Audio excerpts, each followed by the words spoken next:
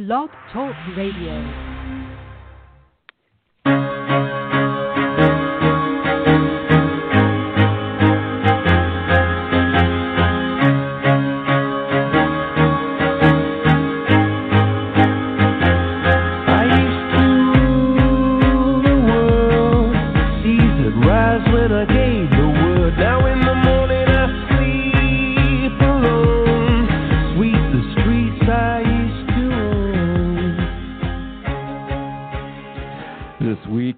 Accountable Care on the Blog Talk Radio and affiliate networks is brought to you by National ACO.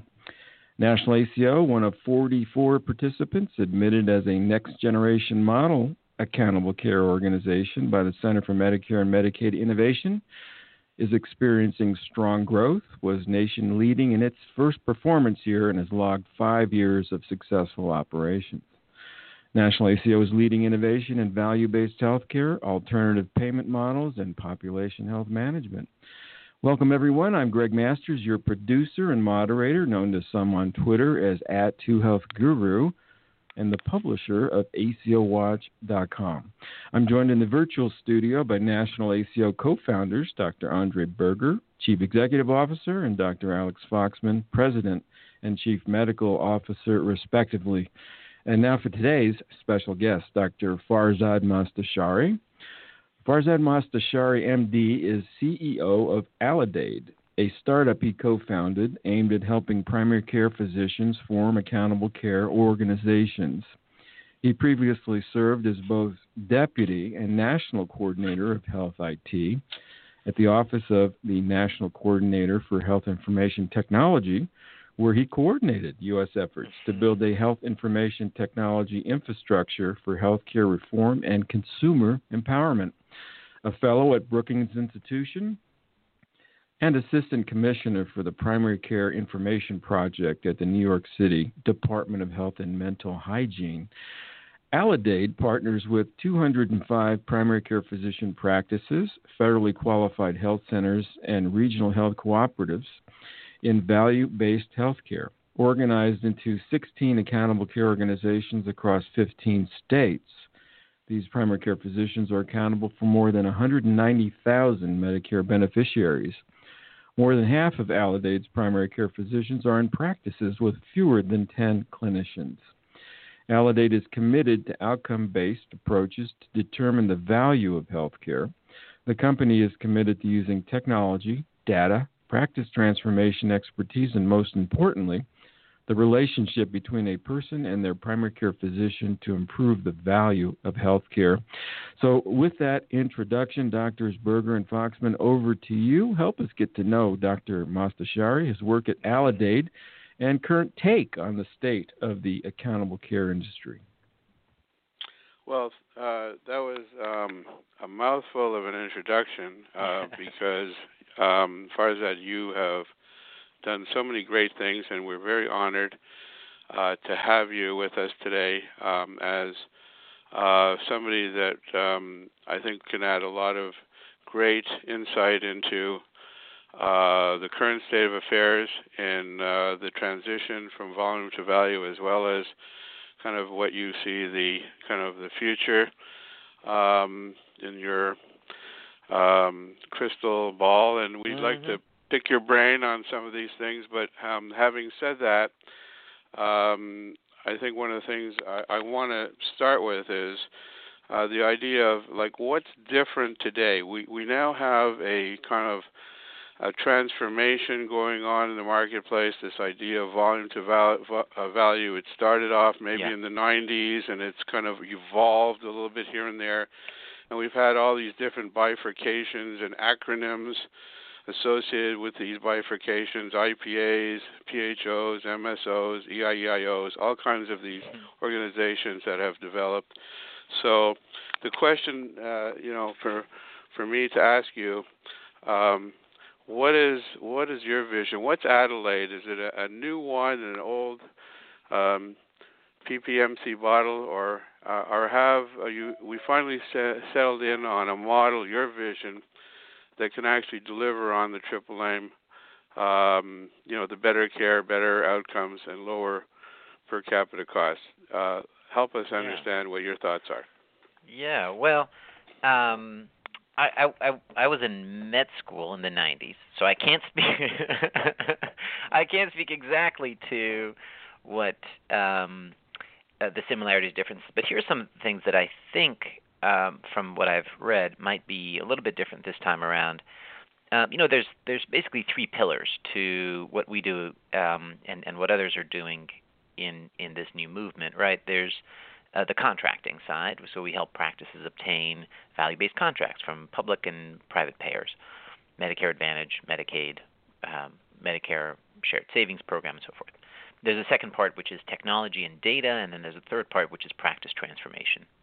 So on each of those, I think that things are a little different than what, and we've learned something, and things are a little bit, I think, more hopeful than that we're not going to see the pendulum swing back again towards fee-for-service. On the contracting side, I do think that we're seeing some learnings and some smarter contracting where quality really matters, and we're seeing both it spread beyond just Medicare to commercial payers, and the idea that the backlash that came last time, where deserved or not, the patients felt like they were not getting more.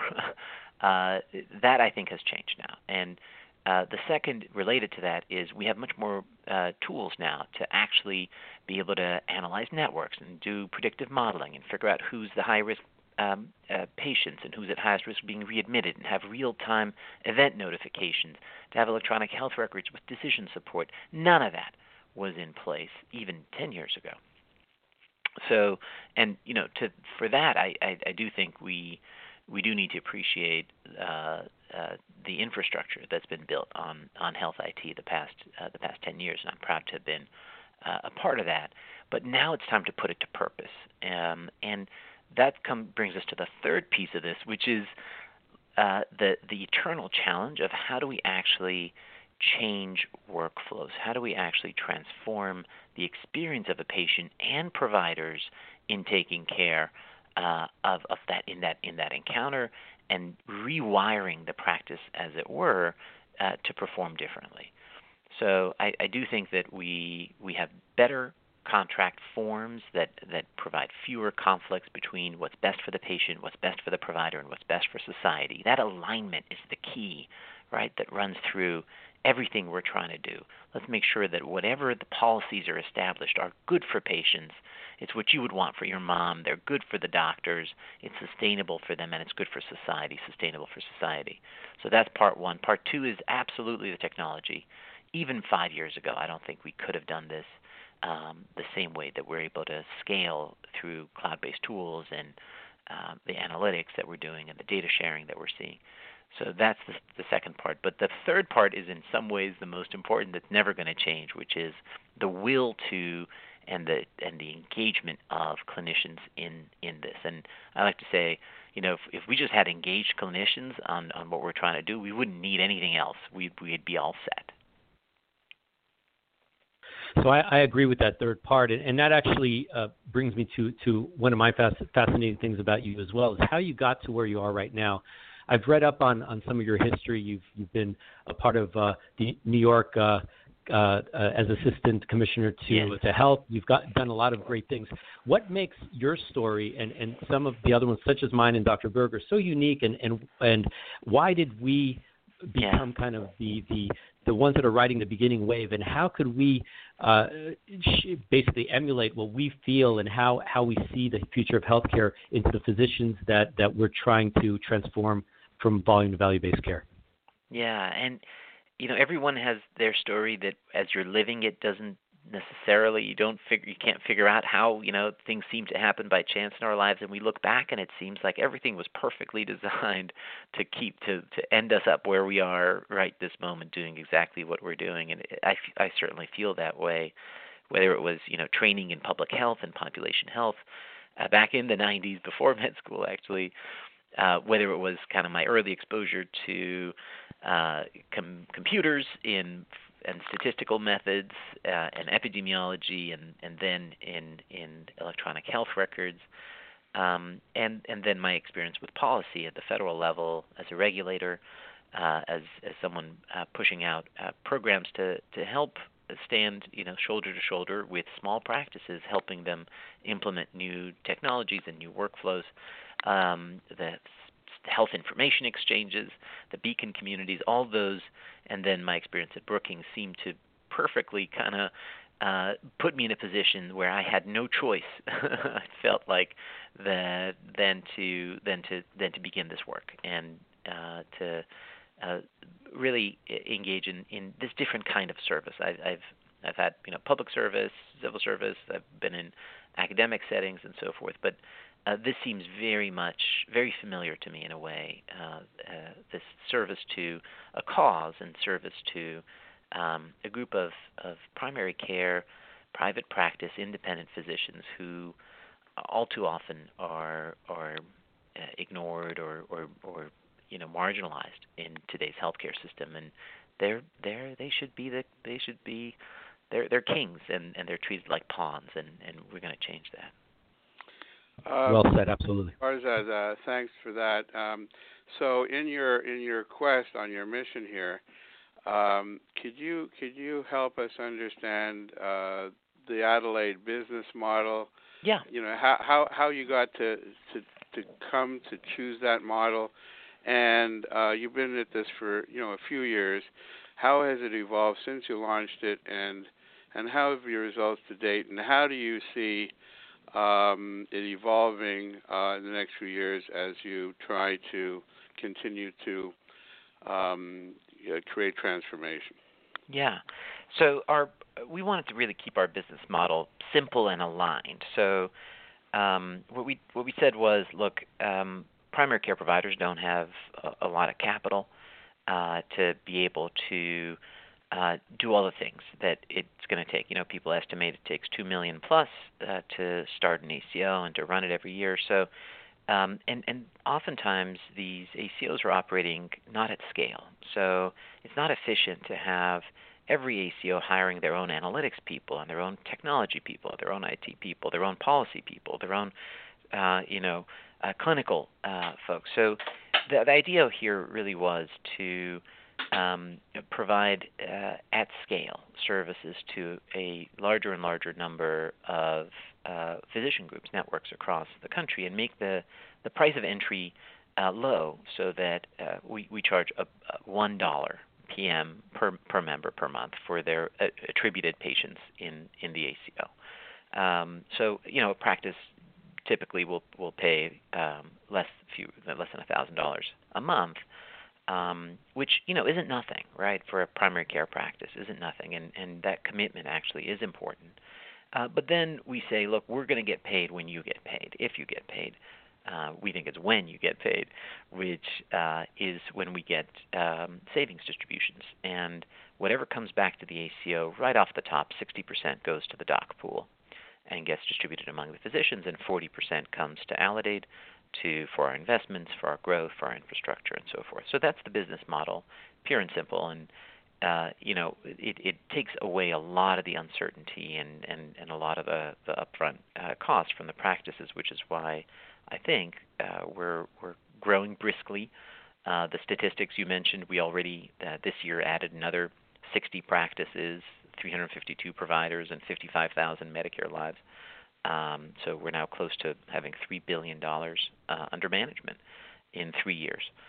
So the model is growing, and what's gratifying is that it's not just the number of lives or practices, but we are getting better at it. We are deploying faster. We're launching faster. We have more tools in the toolkit year after year after year, and we're seeing great consistency among all of our ACOs in terms of our ability to have reproducible impact on reducing readmissions, on hospital discharges, on some of the big ticket items, skilled nursing facility discharges, ER visits, all of the utilization data that CMS reports.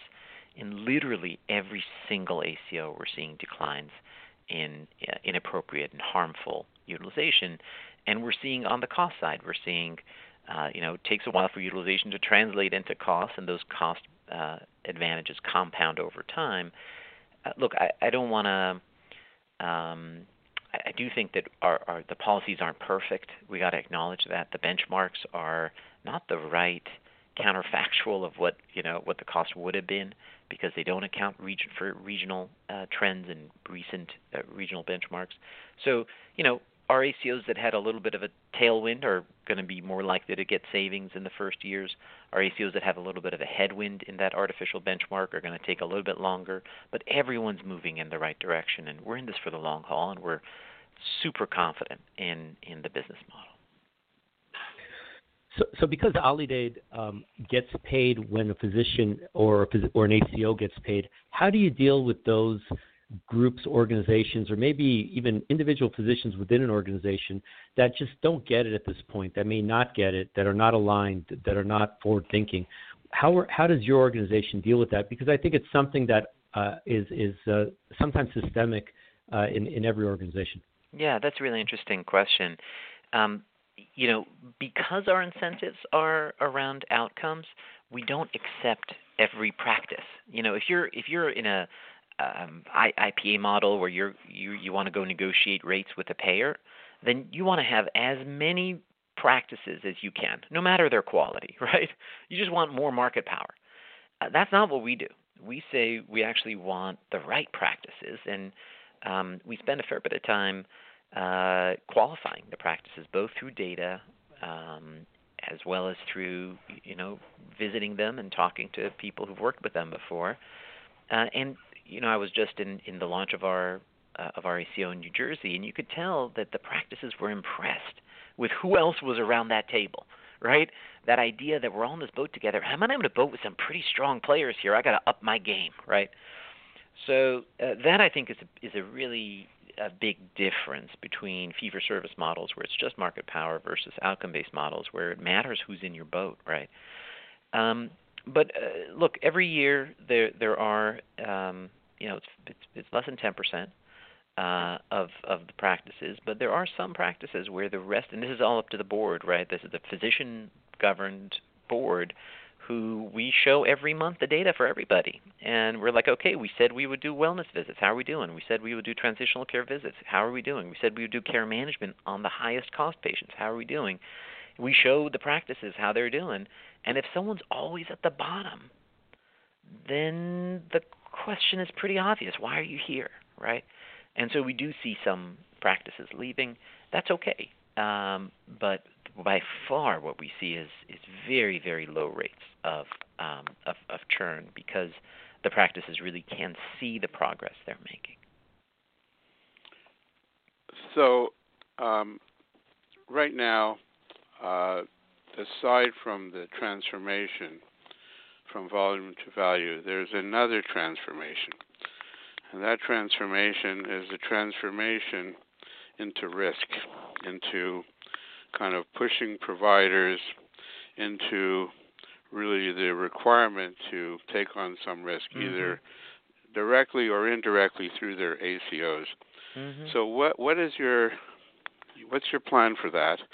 Yeah. How are you going to move the organizations that you work with into pretty well mandated risk environment over the next several years? What's your thought on that? We're looking forward to it. And I'd love to hear your experience with the NextGen program as well.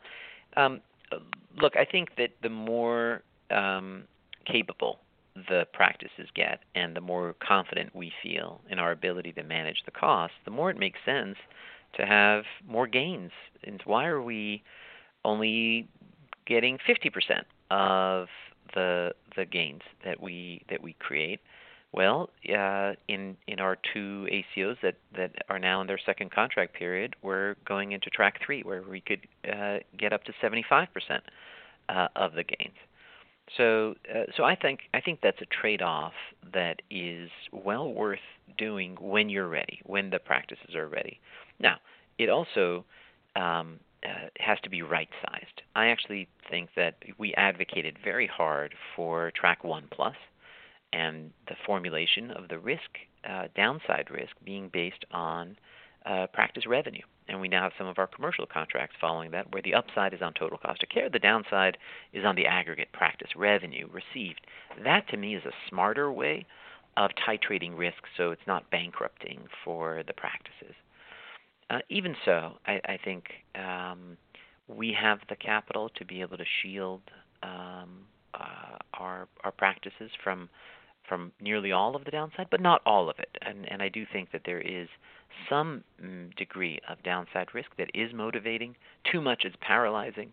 Just the right amount can be motivating for everybody in the system, but not so much that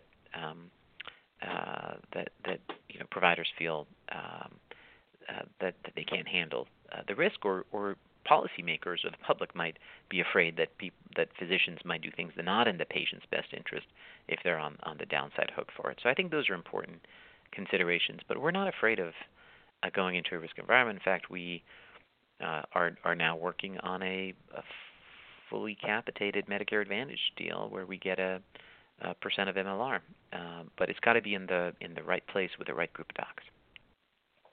Yeah, I think it's pretty evident through the government's just movement through healthcare and where we're going with risk, and especially looking at macro with MIPS and an alternative payment model, that at least the Centers for Medicare and Medicaid Services wants us to be in full rate in some sort of very high risk based models, because they believe that this is really where the savings is. This is where we're fully aligned. And recently, the Next Generation ACO program year 2016 cohort data just came out. There are 18 in the cohort, 11 winners making shared savings, 7 losers. The winners making approximately $58 million in shared savings, the losers approximately $20 million. So this shows about a 64% shared savings rate compared to, what is it now, maybe 35% or so in any year for the MSSP. So the question for you, Farzad, is because this model, at least in the first cohort, seems to have a advantageous shared savings rate, has a lot of these benefit enhancements that seem to be quite impressive and other means of revenue, why aren't more people gravitating towards this type of model as opposed to staying in a track 2 or 3 or even staying in 1.5? Yeah, we actually wrote a whole article about why we chose not to do NextGen. and you're right. There are a lot of things about the NextGen ACO model that were very very creative and forward-thinking and very useful.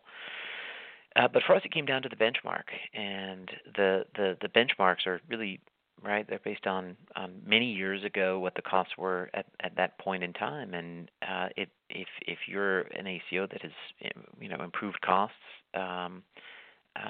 if that was not a particularly good benchmark year for you, then that makes it that static benchmark year makes it not a great choice for us compared to Track 3, but that's something I expect that if the program is given time to iterate, will be updated, and we look forward to that as really as a lead-in to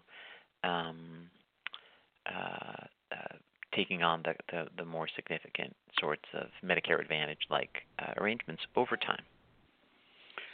Farzad, I'm listening to you. In terms of the decision point and why there's a decision perhaps not to do this. If you're, for example, if you got $3.2 billion in spend, Medicare spend over all of these physician groups, and you'd have to put up a 2% performance bond on $3.2 billion. That's not an insignificant amount of capital there. That's partly why we've raised $80 million from venture capital. Right. So I'm just saying, do you think that particular? I mean, if you really look carefully at the cohort that we know, I think all but 3 are either IDSs or PHOs. The other 3 that are physician kind of driven or whatever. One is kind of management company controlled, and the other is very, local to one state. Mm-hmm. Then there's national ACO, which happens to be a bit unique because we're physician-owned, governed, and we're multi-state. Hooray! But yay! Hooray! but to me, that's the challenge for us. When I say us, I mean we're both we're both in the hooray. We're both physician-driven, physician-governed, physician-owned. We want to stay that way. We kind of have a very similar mission in terms of what we want to do to promote the right change for the right reasons. But the question I'm asking you is, that's a daunting amount of financial underwriting that has to happen, and for physicians to do that, whether they're organized or not organized, is Herculean and probably a risk that cannot be swallowed. So where do you see that as far as evolving down the line? Yeah. I think that two things. One, there have to be lower risk pathways, and that's why I liked the Track 1 Plus, which is an advanced alternative payment model. Practice do earn the 5% bonus under MACRA. But the downside is as a portion of practice revenue, like 8% of practice revenue from Medicare. So that's good. And the cash reserve requirements are subsequently much lower, much lower than it would be under Track 3. So that's one answer. The other is, I do think that there's a role for organizations like ours and yours to help enable these physician groups to come together in networks and to take risk and to provide them with some of the financial backing and other things like technology and regulatory that they will need to succeed. So I think you can continue to be independent, but you can't be atomic anymore. So with a couple of minutes left, we only have 3 minutes left. This is where, Farzad, you take out your wizard hat and your crystal ball, and you tell us where you think we're going to be in the next 3, 5, 10 years in healthcare. How's this all going to come together? Are we going to be looking at the same type of models, or what do you think will be happening now and in the future? Well, one thing I do think the data is going to continue to show that physician-led ACOs are going to do better than health system-based ACOs. The data is pretty clear on that. I think that gap is going to continue to widen, and I think the consequence of that from a policy point of view is more attention to consolidation, antitrust, making sure that anti-competitive behavior isn't tolerated, things like facility fees and site-neutral payments and 340B that are driving independent practice to join health systems are going to be looked at. That's one.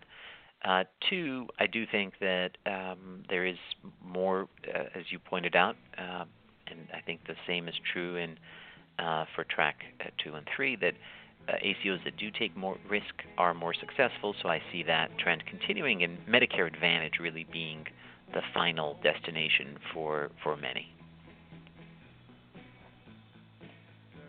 Well, Farzad, I want to thank you so much for the great insight and really some of your smart thoughts. We share your vision. We wish you the greatest success with your business plan and your future, and we hope that you'll indulge us and come back again. Of course. So we can further this discussion. And again, thank you so much. Yeah. We appreciate it. And continue to nurture community-based healthcare around the nation. That's of utmost importance. Amen. Thank you. Thank you. Bye-bye. There you have it. That's an amen. That'll be the last word for today's broadcast. I do want to thank our guest, Dr. Farzad Mostashari, the co-founder and CEO at Aledade, for his time and insights today. Stay current with Aledade's work on Twitter via @Aledade. That's ALEDADE ACO. and on the web via www.alliday.com. Finally, do follow National ACO on the web via www.nacomso.com and on Twitter via the same NACOMSO. Our next broadcast, October 31st, we chat with former Center for Medicare and Medicaid Services Acting Administrator Andy Slavitt, who's been a relentless warrior advocating for a bipartisan solution to support the Affordable Care Act. Until we meet again on This Week in Accountable Care, for Drs. Berger and Foxman, this is your moderator, Greg Masters, saying bye now.